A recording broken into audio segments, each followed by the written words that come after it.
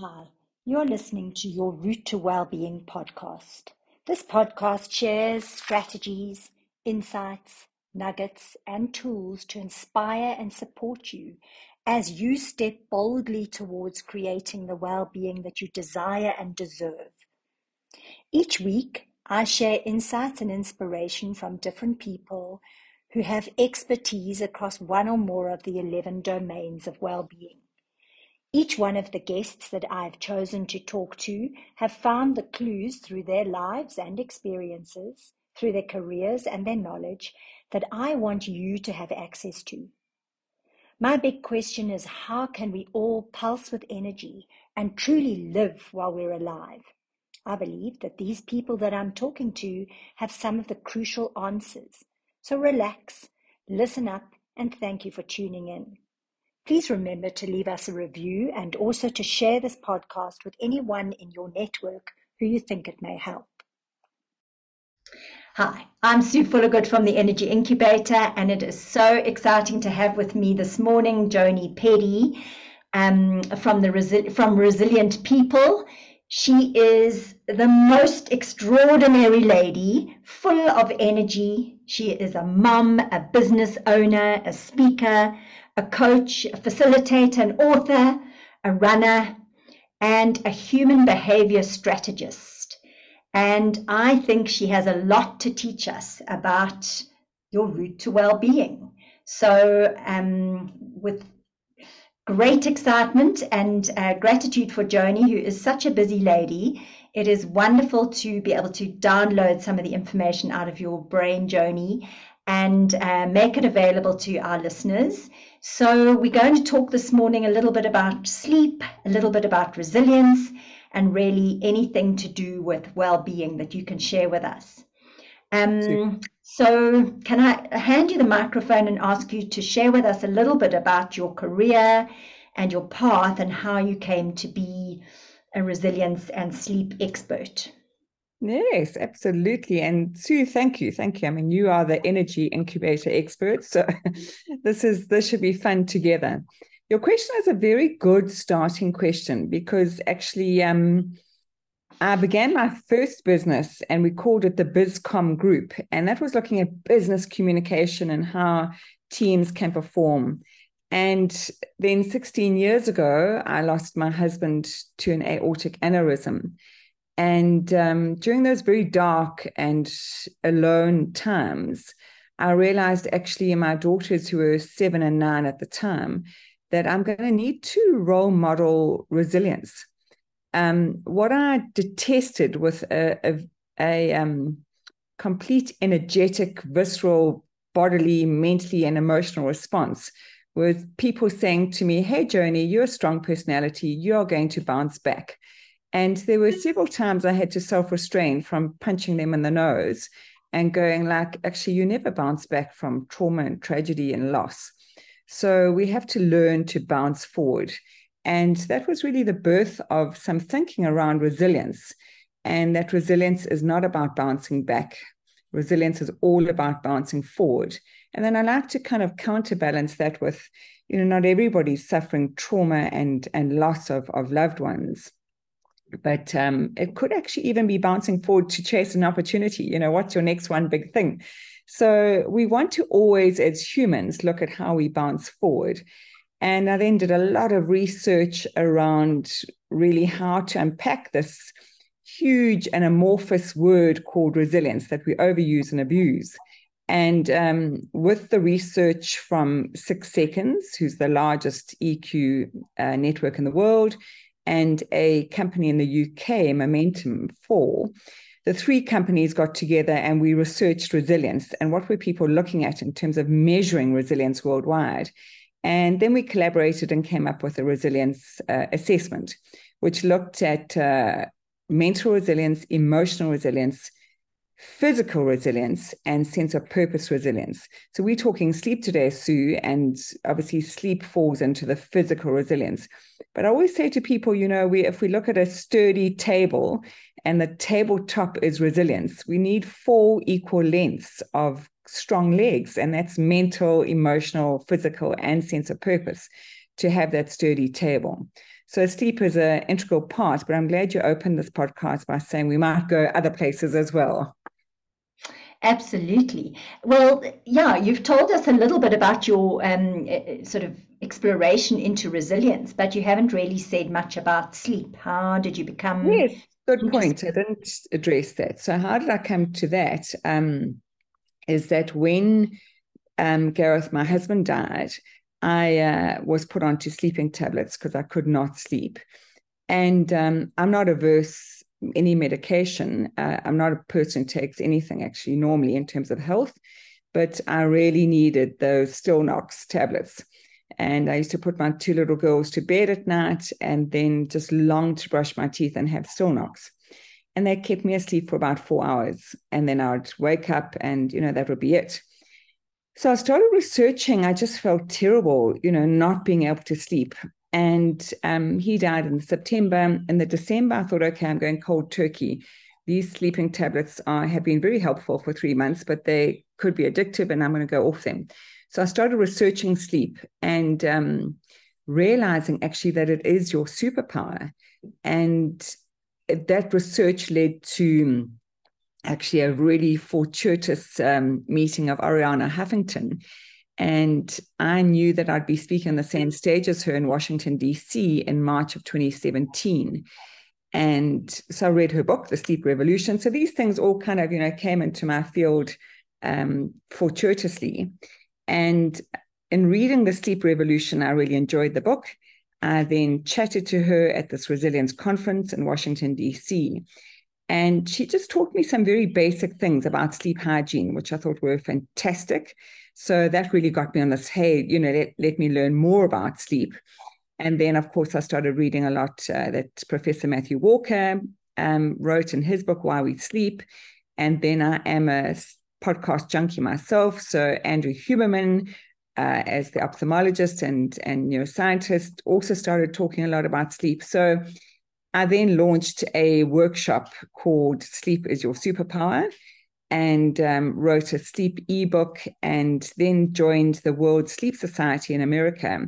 And I am their ambassador for South Africa. So on World Sleep Day in March every year, I go on radio and TV and all magazines and really just build awareness around the fact that the World Health Organization is saying 67% of adults are not getting adequate quality sleep and quantity sleep.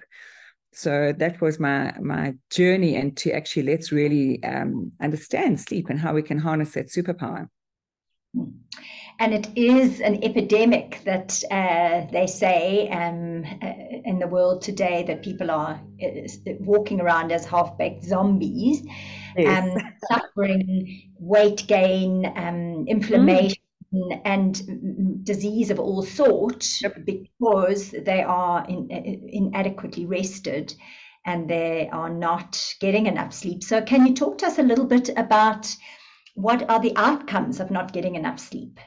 I've just touched on a few things, but Yes. can you shed some light on that? Because I think a lot of people just think you feel a bit tired, and so what? Sleep's a luxury, and I can't afford to have too much of that luxury. So I'll start with the weight gain because that really gets people sitting up and listening. Is that we know that if you don't have adequate quality and quantity sleep, there's a 50% higher risk for obesity. So if you're getting less than 5 hours sleep a night, B bar, that could be really changing the hormones in your body quite radically. And Sue, even when I get less sleep than I need to because I'm traveling or changing time zones or, something's happening, is I do feel this need to eat slightly more. And our bodies work against us because these are the two hormones that change in your body when you don't get enough sleep that make you hungry. The first is that horrible hormone called ghrelin. So you get more ghrelin in your body that makes you hungry, and it often makes you hungry for sweet, salty, starchy food. So your body is so jolly clever as a system. It says, hey, something's happening. You haven't got enough energy in your bucket, so now you must eat more food so that ghrelin shoots up. And then another hormone diminishes. And that's horrible because our body just works against us. So that appetite control hormone, leptin, reduces. So you might say, okay, I'm going to be fairly healthy here. I'm going to have good egg on toast and maybe another slice of toast with avo because I'm still hungry after my breakfast. And then you finish that, you put your plate away and you go, goodness gracious, that's like 2 slices of toast, some protein, some lovely omegas and the avo, and I'm still hungry. What's happening here? So it's just, that's eating quite healthily after insufficient sleep, but your body works against you from a weight perspective. The other thing I actually have said to a lot of my corporate clients, I've said, I would love to have a breathalyzer at your front door. So whether you're a bank and you've got 30,000 people arriving, to some of those big buildings, I'd love you to be breathalyzed because actually your brain doesn't work very well when you've had less than 7 hours sleep. So you think you're functioning fine, but there's that whole brain fog that sets in, which is horrendous. And you're actually, what Matthew Walker has said is that it's equivalent of being drunk if you haven't had sufficient sleep. So your weight gain, your brain fog, which is really terrible. In America, they've looked at safety in driving cars, that 6,000 car crashes are caused by just, drowsy people driving each year. So it has many, many impacts. Those are the 2 biggie ones. But high blood pressure is another big one if you suffer from high blood pressure as well. And then we also actually, maybe another big one I'll mention is Professor Matthew Walker's very big on speaking about the fact that insufficient sleep is carcinogenic. So it causes cancer. So the stat that the American Sleep Society uses is that you've got a 36% increase in colorectal cancer if you have less than 7 hours sleep, and 3 times the risk of diabetes, type 2 diabetes. So the knock-on effect, our bodies are designed to sleep, and we are just trading in sleep because we don't have time to do everything we need to do, trading in our health for our wealth. And we are the only animals who do that. I mean, no other animal on the planet sacrifices their sleep in any way. And I think it's so interesting if we think about the fact that actually, nature has risked our safety, and everything is programmed to keep us alive and safe in the world, and yet nature has dared to risk our safety in order for us to go comatose. It must be that important that we do that. Otherwise, nature would never take such a risk with our safety.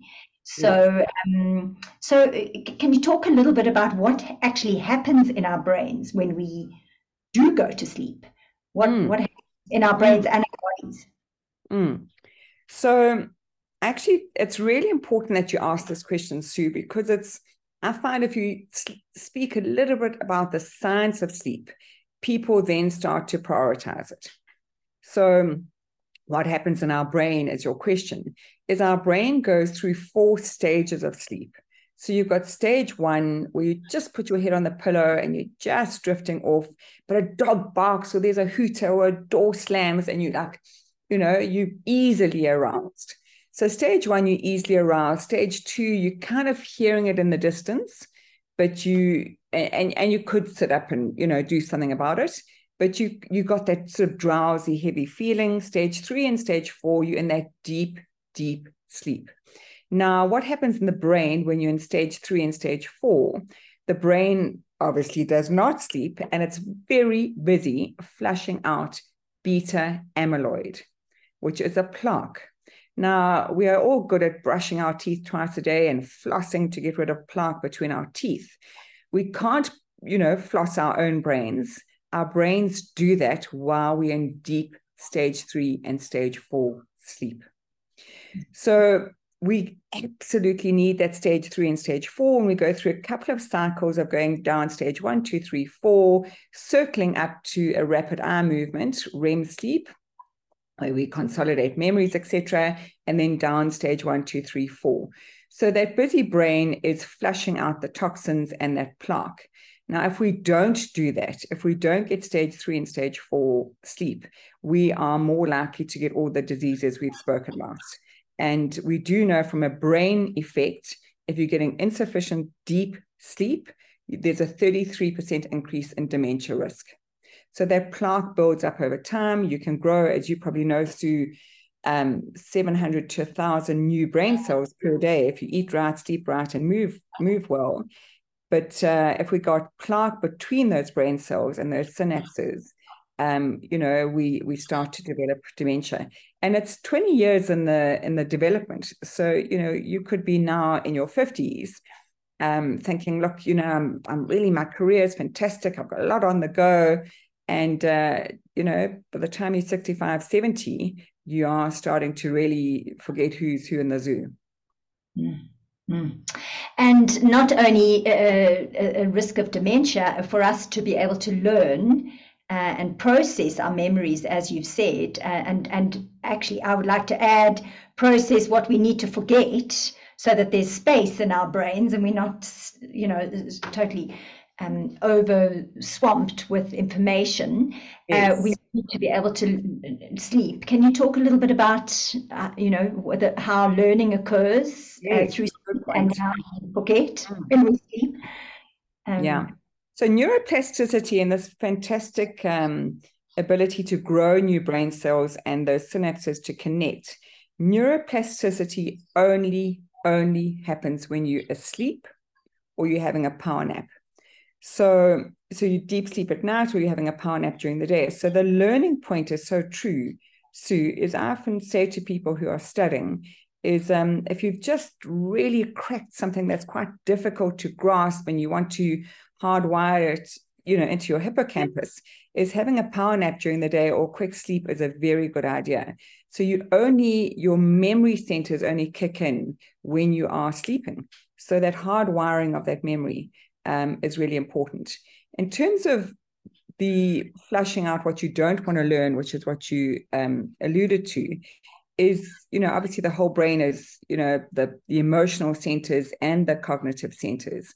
So making sense of emotional issues and really tough situations is, yes, the brain can start to filter out. And we know a brain that's awake and well rested is your emotional control is a whole lot better.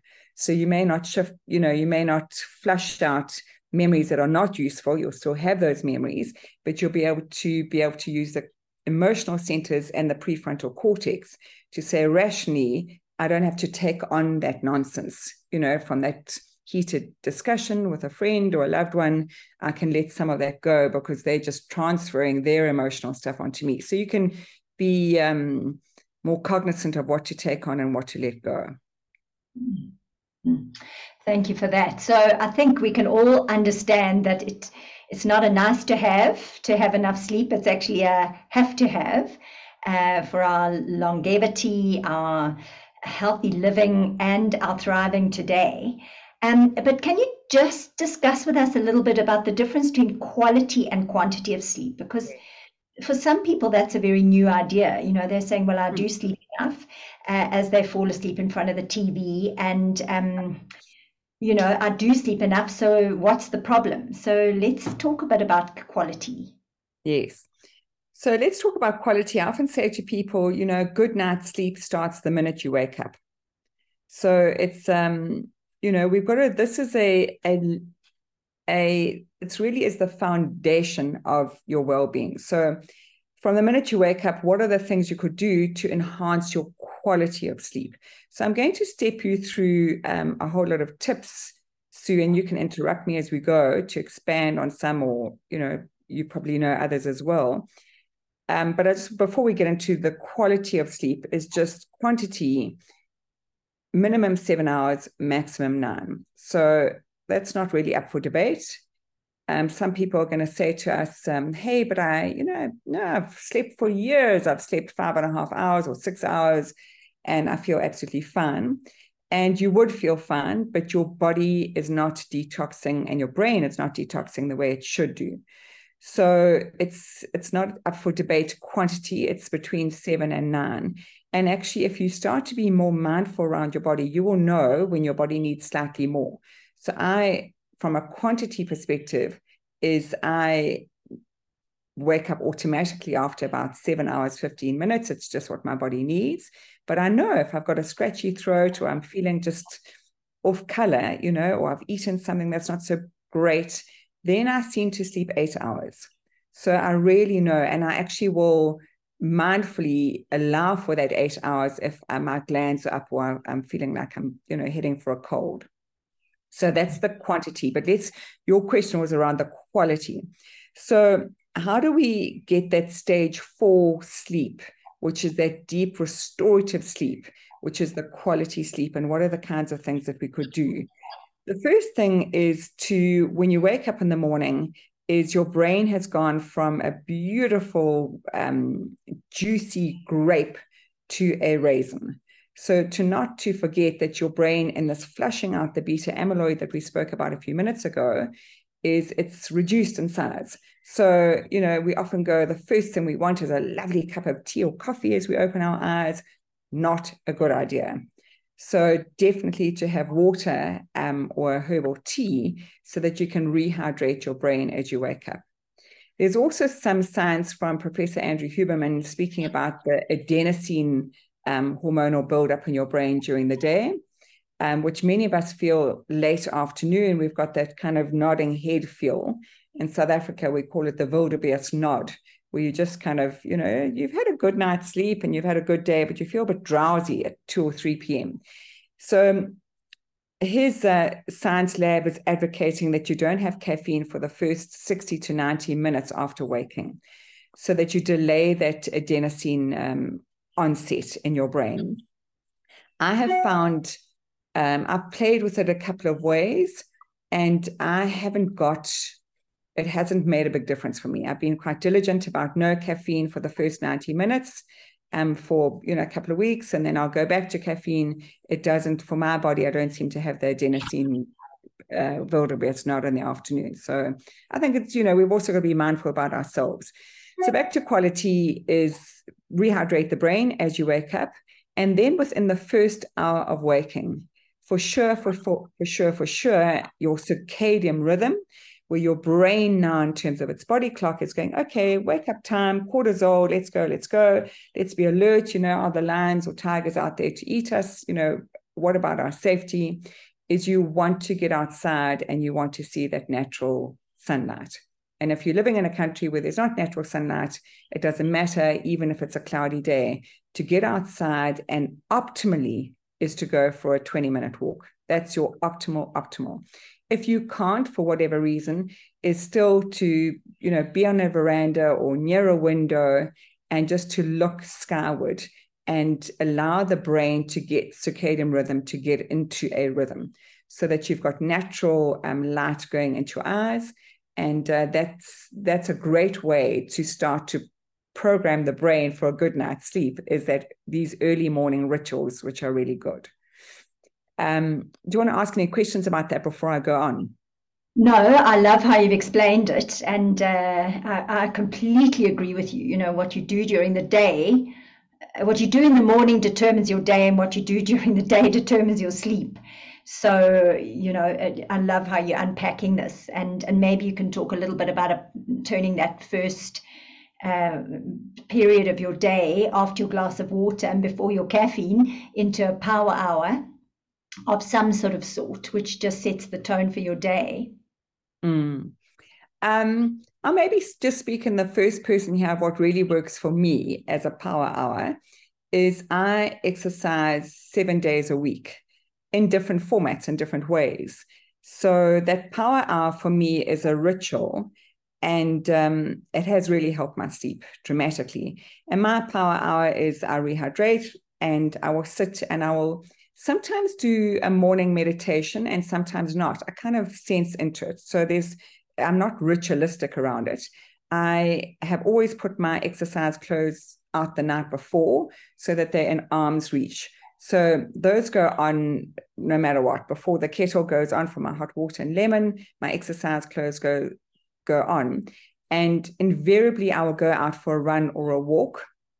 But if I don't, I will most certainly go out onto my grass and use that power hour just to ground myself, feel grass under my feet. And I'll do some stretches and plank and some dumbbell stuff. And if I don't feel like any of that, playing with my dog is equally part of my power hour.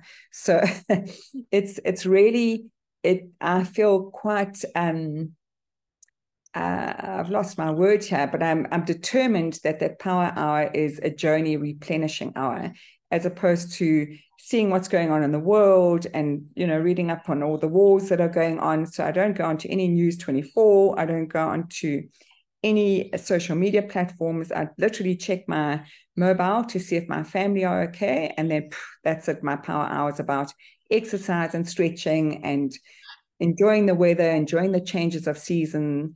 And then part of that power hour, which I know to be hugely valuable for our brain and hugely valuable for what I call bookending your day, starting your day well and ending your day well, which is part of a sleep hygiene routine, is my morning shower. And I will say my evening shower is I have a tiny habit that is programmed into my way of being. As my left hand opens the hot tap, and this is good old Professor B.J. Fogg's tiny habits work, that's the trigger for me. The trigger, as my left hand Sue opens the hot water tap, is I say something that I'm grateful for. So I'm not good at gratitude journals. I mean, that is optimal in terms of thickening your cortex, and you know a lot about that in terms of gratitude and how important that is for your power hour. I find that I lose my gratitude journals. I've even gone as far as to say if it's really expensive and it's labeled with my name and it's so beautiful, blah blah blah, I won't lose it. I don't know. I've got a gratitude fairy in my house that steals my journals and they just go missing. So I've decided that I'm just going to verbalize it in my shower. And I don't mind if a family member walks in and I'm talking to myself. They all think I'm a bit weird, and that's just fine. But my power hour has to include gratitude. And it can be, I mean, in Johannesburg at the moment, the bougainvillea and the jacarandas are just sublime. It's so pretty. So it's just gratitude for seeing that, or gratitude. I've decided the last 2 mornings, not part of my power hours, also sometimes to listen to a really good podcast, invariably on the brain. And the last 2 mornings, I've thought, actually, I'm going to shake that up a little bit. I'm going to run in my neighborhood that I've lived in for 28 years to see if I can notice things I've never noticed before with nothing in my ears. So it's been a kind of like an observation little, and this morning it was 4 kilometers of running and lots of stopping and observing with my dog. So that power hour is very important. You've got to configure it out, but the important part there is whether you can slice out an hour for yourself. I know some people can't. Is you need the bookend of your day, the start and the finish. The start has to start with some replenishing for yourself and your brain, as opposed to the giving out. You and I are in industries where we're giving out to people all day. So what is that time at the start of your day where you are replenishing and giving back in? And I know we haven't finished the rest of the day, but if I may just add my little 10 pennies worth. Yes. It's tempting to always be listening to podcasts, and I think they are incredibly beneficial, obviously, otherwise I wouldn't be spending my time doing one. But to have some empty brain time is also essential to our sleep, and it's really essential to our ability to learn and to keep our brains healthy. So I'm just inviting our listeners to take all the wisdom Joni's sharing, please, and also just add this little piece sometime in the day. And I love it to be in my power hour, and that could be power half an hour, power 20 minutes, whatever it is for you, but a bookend. I love that word. But sometime when you can just let your mind wander.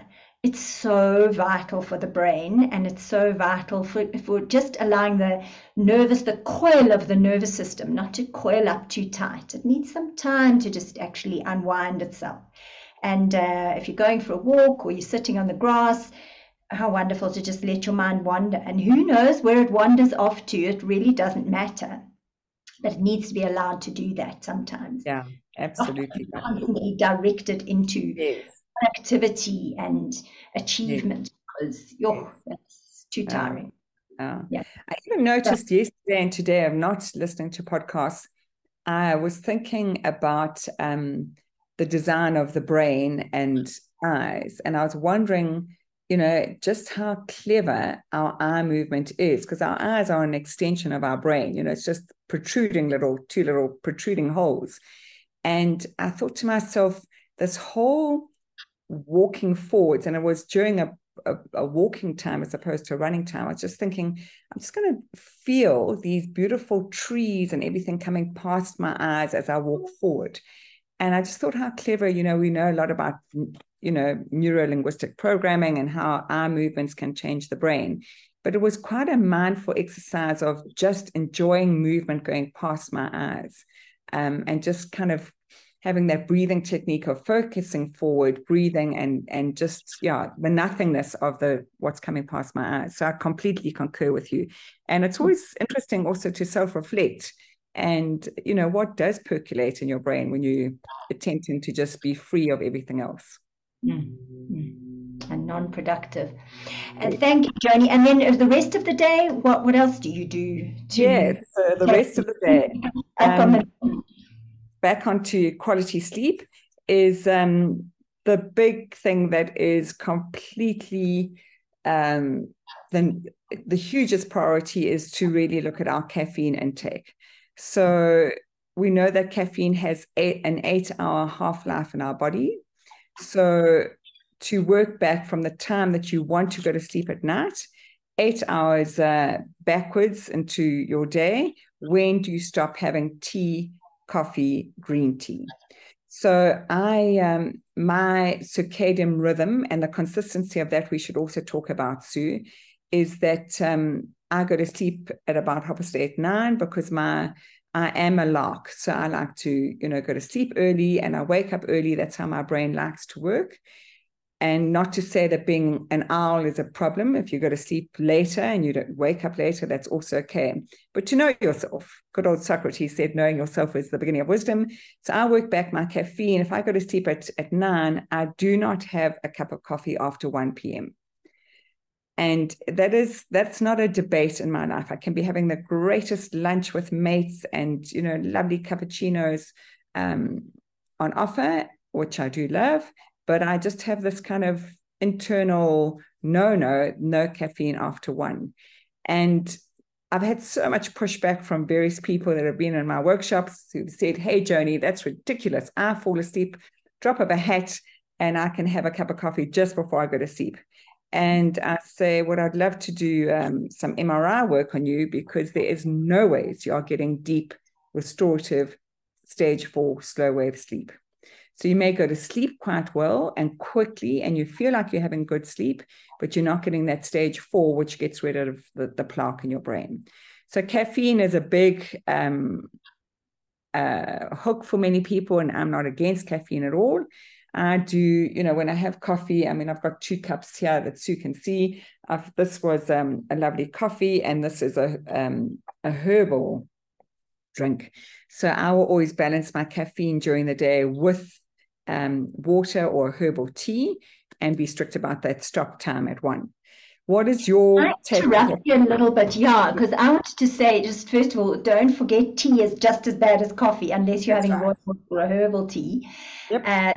Masses of caffeine in tea, almost the same amount as coffee. I've had a really interesting journey with coffee. When I started to read more and more about caffeine, I stopped having it and recognized that I had been self-medicating with it. I'd been keeping myself able to live with too little sleep by resorting to coffee. And so I slowly but surely went off it altogether, because if I cold turkeyed it, then I landed up with headaches and feeling like I couldn't keep my eyes open.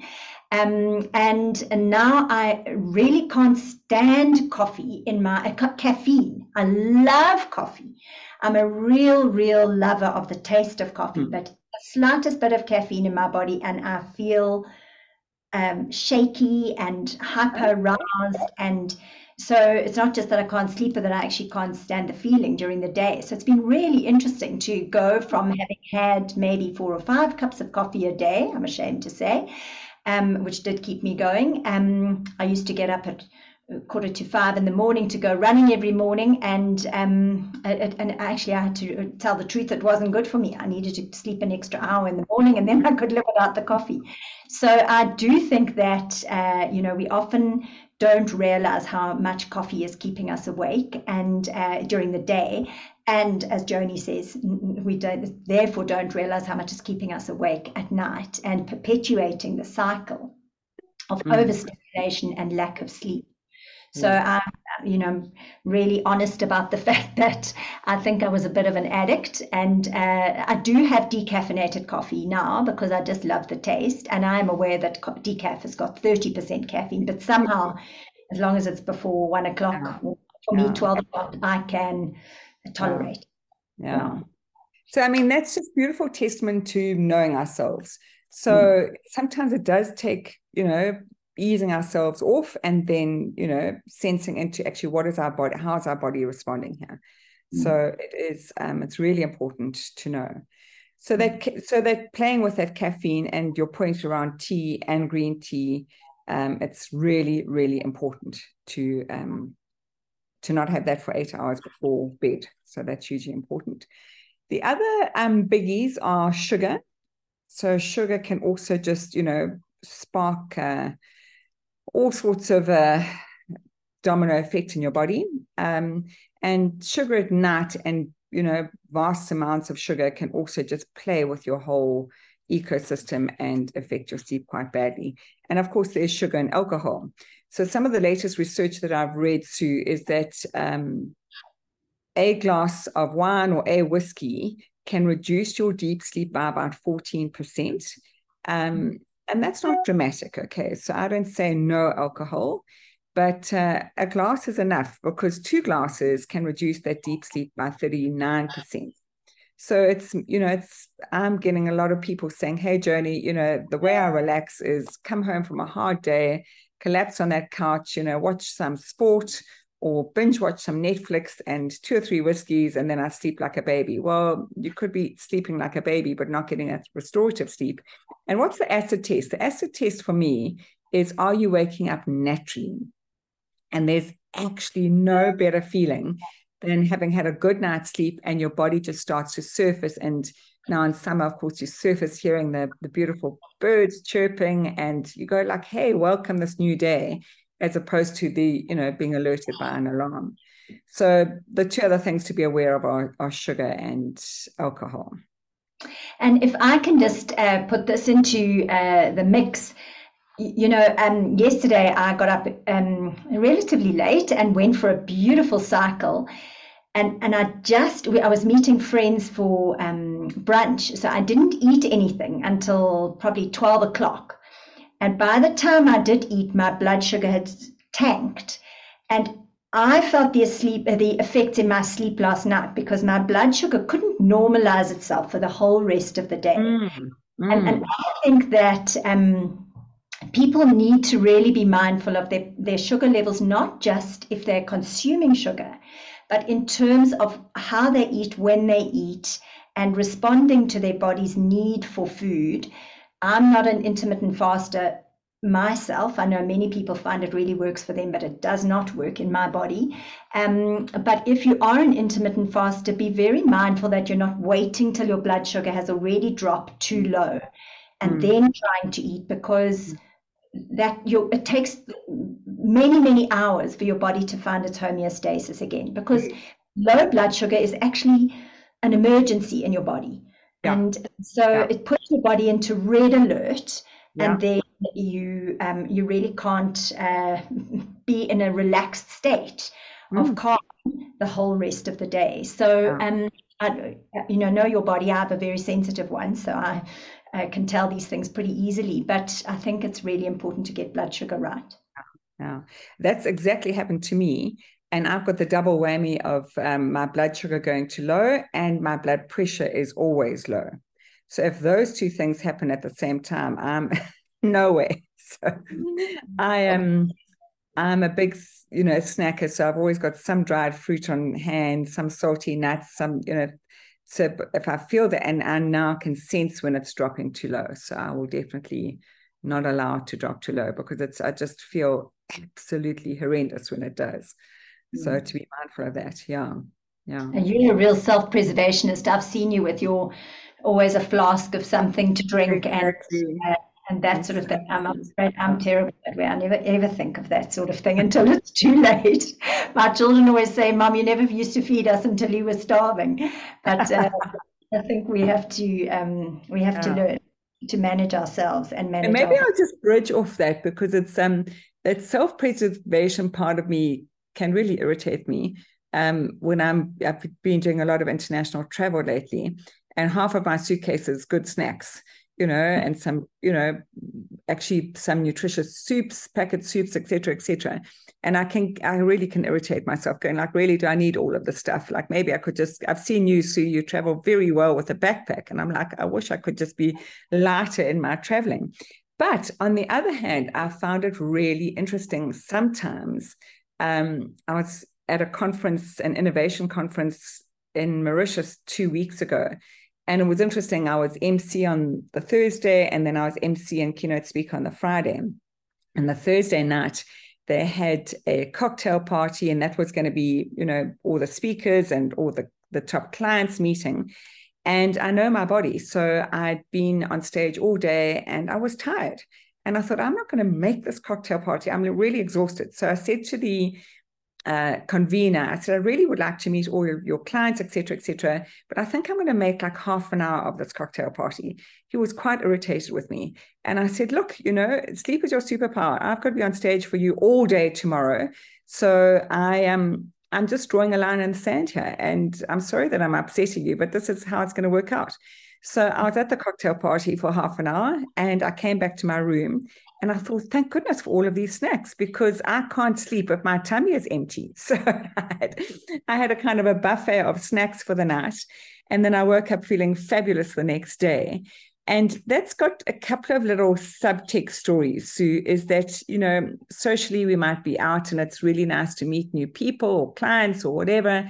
And it's really knowing yourself and just knowing that we can get past that exhaustion phase. And then you're at the cocktail party, you're waiting for all the nice trays of snacks to come out. You have one or two drinks too many, and then you go back to your room and you wired, beyond tired. So it's being able to prioritize your sleep and say, no matter what's happening around me, is to honor that so that you don't get into that overtired state.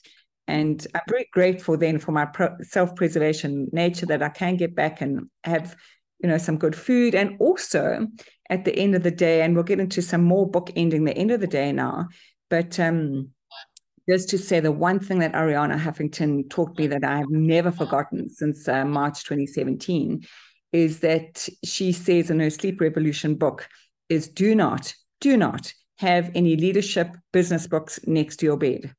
And I listened to her vociferously. And I had previous to that a mindset to say, during the year, I love leadership books and anything to do with neuroscience. I mean, it's yummy for me. Like, surely that's a good way to go to sleep. My year-end holiday in December, when my toes are in the sand, I'm having a beach holiday, which is my preferred way to end the year. That's when I'd read novels. And I started swapping that out, going, actually, no, I'm going to read leadership books during a day, but at night, I'm always going to read a good novel. So I am, that just going back to that little scenario of coming back, having a nice little, bunch of good snacks in my hotel room, and then, having my shower and reading my novel was such a lovely way to, just calm the brain down. And we've got to find those kinds of rituals that really work for you. But I would say one of the non-negotiables from a brain science perspective is a novel at night, something pleasurable to read, because it actually ignites your prefrontal cortex on this lateral ventricle side. So it makes you more creative, and it just relaxes the whole ecosystem, which is really important. I love that.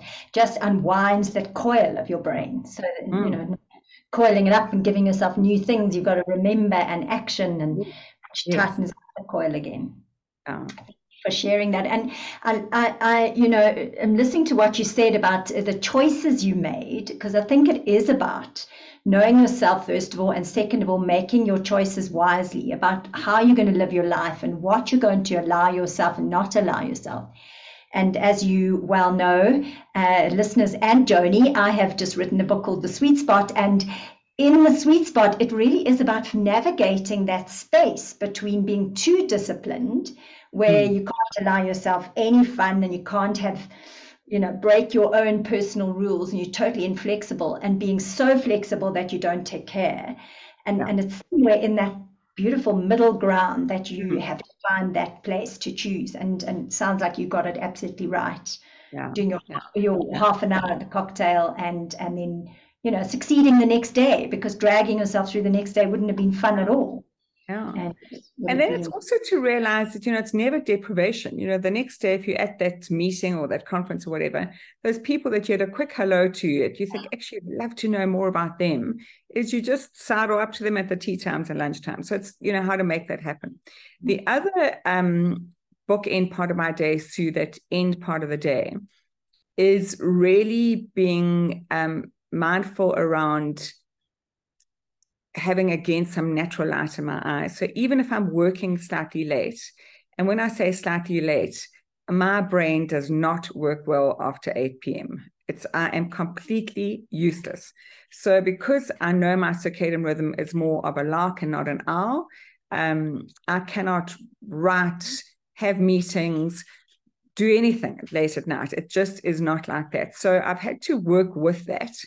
And I will, depending on what I'm doing with time zones, etc., but I will always finish my work before supper. So that is it. Then laptop is shut and that's it. So I then have got this is my evening time with my family, or if I have friends around for dinner, this is the evening time with them. So, you've got to work out how you work. Some late night owls obviously are going to do a lot of their work at night, and that's okay. But the rule of thumb here is no blue light from your laptop, your mobile phone, or your TV for 90 minutes before bed. Yes, 60 to 90 minutes. It is absolutely imperative. So you spoke earlier, about people kind of relaxing in front of the TV. That is not the way to relax your brain, because that blue light's going in and it's inhibiting the production of melatonin, which is the sleep hormone. So we've really, that is a kind of a rule for me. And I wear blue blockers as well. So I try, and I don't always remember, to be honest, it just depends where I am. But I try at the end of the day is to, as the sun has gone down and I'm putting overhead lights on in my lounge and wherever, is I put my blue blockers on, because overhead lights from your ceiling or your lamps will also go into your brain and affect the production of melatonin. So that's really, really important, is to kind of, how does your night start to unfold as the sun sets? And if I am working past sunset, is I will take a 2-minute break. I've got a mini trampoline on my veranda of my office, and I've got a stationary bike, and I will just sit on that or jump on my trampoline and watch 2 minutes of sunset, again, to get that sunset glow into my brain before I go to sleep. So those are parts of my nighttime routine. And I'm vociferous about no TV late at night. What do you do, Sue?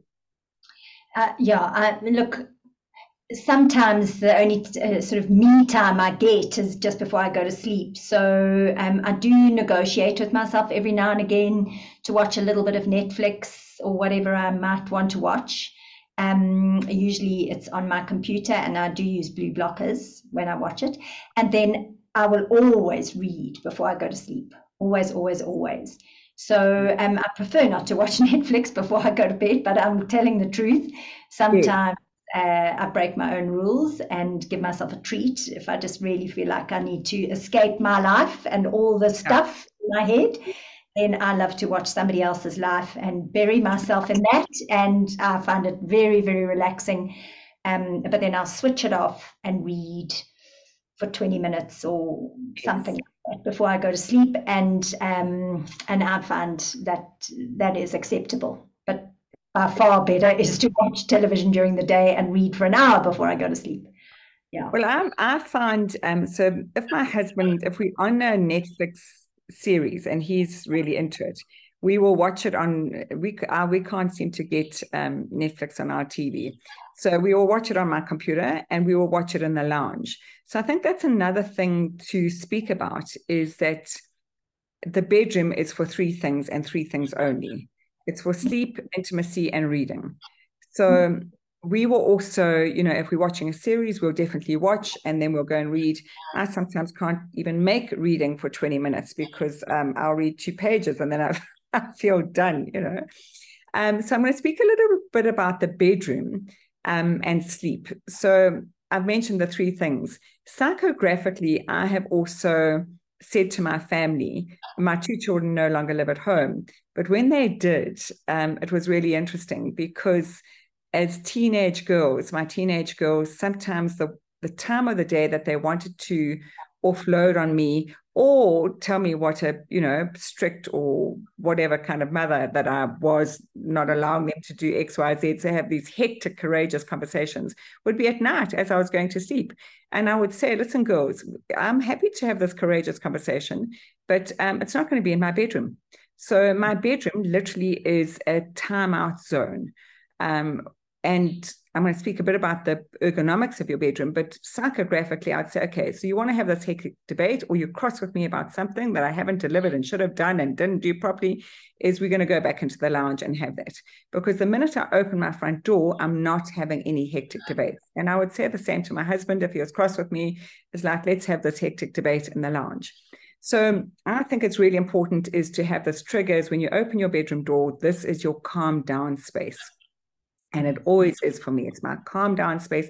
I actually have got a little, that 4-7-8 breathing triggers. As I walk into my bedroom, I breathe in for 4, hold my breath for 7 and breathe out for 8. And it's automatic. I never have to remember to do that. It just is, this is my place of rest.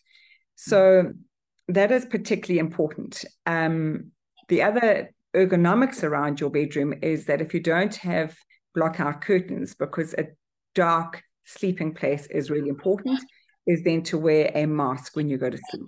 So I don't have blackout curtains in my bedroom. We've got blinds, and I wear a mask every night going to sleep. And also because my husband reads longer than I do, I seem to these days only get through 2 or 3 pages. So I will go to sleep with a mask on. The other important part is to really have a cool bedroom if you can. So about 17 degrees Celsius is what your bedroom should be.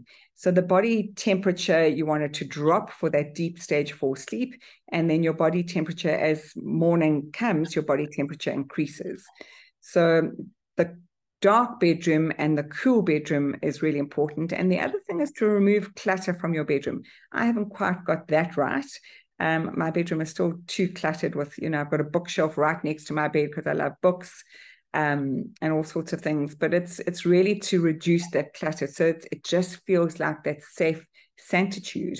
And building on that, people who wake up at 2 a.m. in the morning, their brain's a little frazzled and they're worried about things. The cognitive behavior therapy advice we give, I'm a CBT therapist for insomnia, is that you don't toss and turn in your bed and battle at that 2 o'clock in the morning time. Is your bed is for rest, reading, and intimacy. So to actually, if you are 2 o'clock in the morning where you've got that monkey mind going on, is to leave your bedroom and go to the lounge. And I've had to do this sometimes if I wake up with a monkey mind, as I've got a comfy blankie and I sit in the lounge. Definitely don't look at my phone or put the TV on or any bright lights. And I'll take my novel to the lounge and then wait for that kind of nodding off feeling and then go, okay, I might journal a few things. I might just do a brain dump to get rid of some of the things that I'm anxious about. But then I'll go back to my bedroom when I feel a bit sleepy. So you've really got to mentally and cognitively associate your mattress with sleep as opposed to tossing and turning.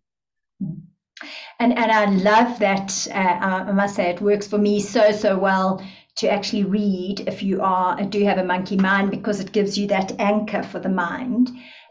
So if you've tried breathing and it doesn't help, try reading, and if that doesn't help, get out of bed, and go and toss and turn. Not toss and turn, but be in the lounge before you come back. And I just want to add, as a sex coach, please don't confine intimacy to the bedroom. But yes, Yes.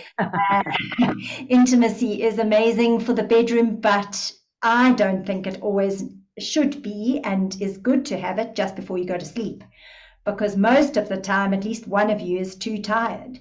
And so I'm just throwing that little nugget Yes, in, good, because good, so many good. people leave it to bedtime and then they're just too tired, which means that weeks go by and they never get to it. So, Oh, exactly. Joni, the good creator seems to have made a design flaw, if he or she will forgive me saying that, in that menopausal women who are going through such a lot of emotional trauma already, physical challenges and changes, land up being unable to sleep. And I just can't understand why poor menopausal women should be lumped with a sleep issue as well. Have you got some suggestions for when that sleep challenge of menopause starts to set in? Mm.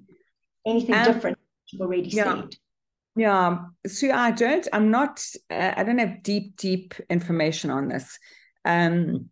What I have found is obviously with the body heating up during menopause is that cool room really does help. And then I have just in my own menopausal journey been vociferous about, blood tests and really making sure that I top up whatever hormones need to be topped up. And I know that's a whole nother debate, but it's, the minute we layer that with anxiety, and could have, this is terrible, it exacerbates everything. So it is a wave that you need to ride, and it's a not forever wave, and it's just being very mindful of what your body's going through. And if there is a period of time that you're not sleeping as deeply as you want to, or you're just battling, is again, it's, how do you self-nurture in different ways to manage that turbulent time, the menopausal time. I think that's good advice. And I think the important thing is to acknowledge what's going on, even if it's this perimenopause, and you find you're just not sleeping and your doesn't feel quite the same as it used to. Go and see your doctor and decide what you're going to do about your hormones. I think primrose oil, it does help, and magnesium, and manage yourself well during the day. Actually, on that magnesium note, is I have found a vast difference taking magnesium. And the research that I've done, Sue, is that magnesium is responsible for about 600 different processes in your body. There are 8 different types of magnesium. So do some research, decide what you need, but that is a must that I have every day is magnesium. So many people are magnesium deprived, and that definitely does help with sleep. And there are a couple of brands out there that, have got the different types of magnesium in one. So just to go and research and see what suits you. But that's magnesium is an absolute must for sleep. The other thing that I have found as well through my menopausal years, and also ongoing, is that beautiful Epsom salts bath before sleep is a way to go as well. So that just really relaxing in a bath is, and I find it's quite interesting. In a bath, I had one last night with some Dead Sea salts, which was lovely. And I have this kind of association that my bath is just to read some really fun magazines. And it really is a really good, fun switch off time. And then, tucking into the grittiness of my yummy novel is what I do in bed. So it's kind of like, what are these different associations for yourself? What do you do? I don't bath as often as I'd like to.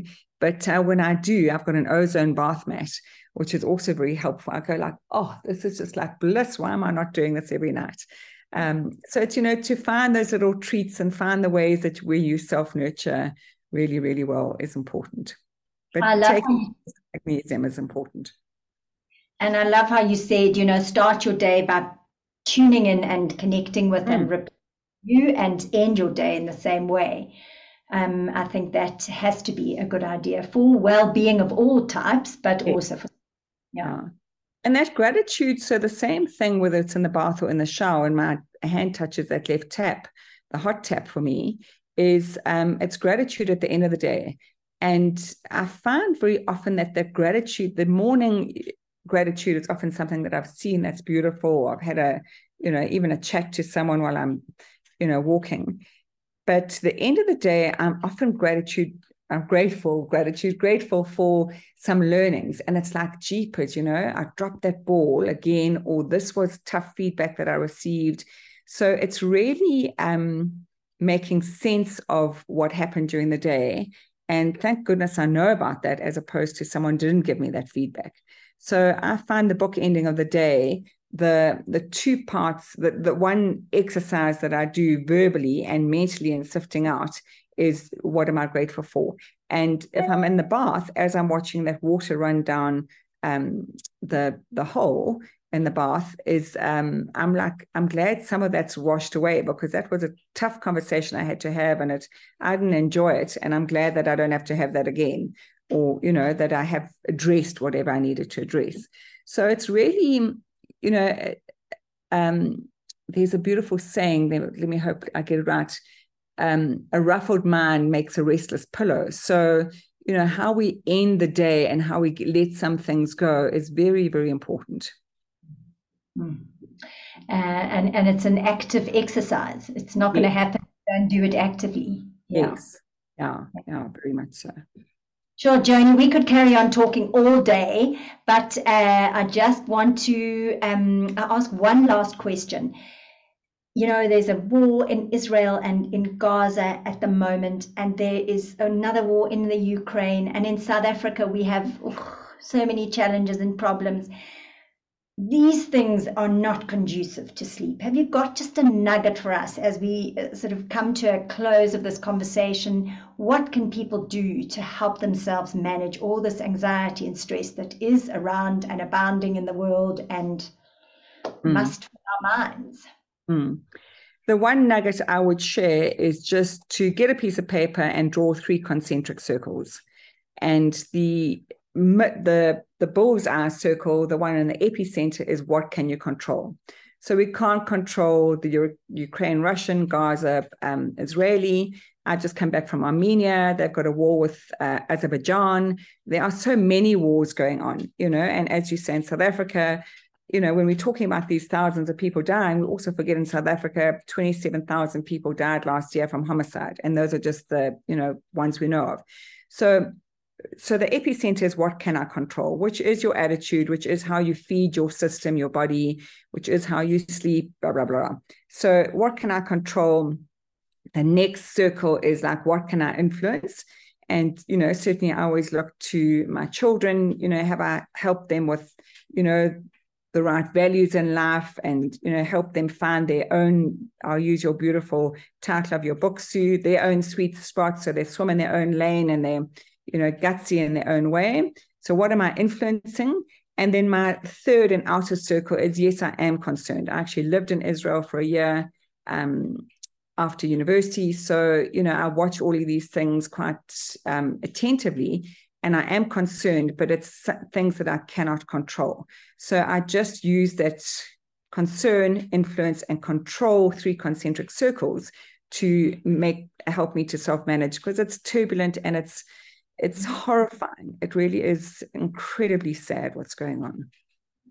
And especially, if you are Muslim or Jewish, or, it's tearing at your heart and it's making you feel vulnerable and defensive. That's very hard to sleep with. It really is. And I'm seeing so many of my patients coming in with jaw clenching and headaches and inflammation and pain from the stress and anxiety. So I do think trying to manage your mind as best you can with whatever hack or technique you find works for you. But I love Joni's one, deliberately categorizing things for yourself and bringing attention to what you can do something about, and trying to let go, at least while you sleep, of the things that you can't make a difference to. Yeah, thank you, Joni. Thank you so much for your pearls of wisdom, for your insight, information, deep, deep, deep knowledge, and just for sharing it so generously as you always do. That's one thing I know about Joni Peddie. She is literally the most generous person I think I've ever met. So thank you for sharing with us, being with us, and we look forward to having another conversation. Maybe next time we can chat about resilience. Yeah, let's do that. Let's look at, I think a good conversation too that not a lot of people are having is that leg of resilience called purpose. How do you self-manage? And it's not, lifelong purpose, but it's also, purpose for the day, purpose for the week, purpose for the month. It's really important in terms of your own resilience. Wonderful. And part of your route to well-being. So Yes. we will definitely schedule a chat for that. And knowing Joni and I, it'll take at least 5 or 6 months before we can get it together. Let's not hope. Let's make sure that doesn't take 5 or 6 months. Thank you for your time, and thank you everyone for your attention and for listening. Please remember, if you think this is going to be useful to someone you know, please share the love, share the information. This information can change people's lives, and that's what we really want. Take care and have a beautiful day. Bye-bye. Thank you for listening to this episode of Your Route to Wellbeing. I hope that this episode has been really useful and helpful for you. Thank you to the team who brought it into being and to our special guests who so generously gave of their time and their insights. Please remember to share it with all in your network who you think it can help. Sharing help that really helps is what makes the world go round.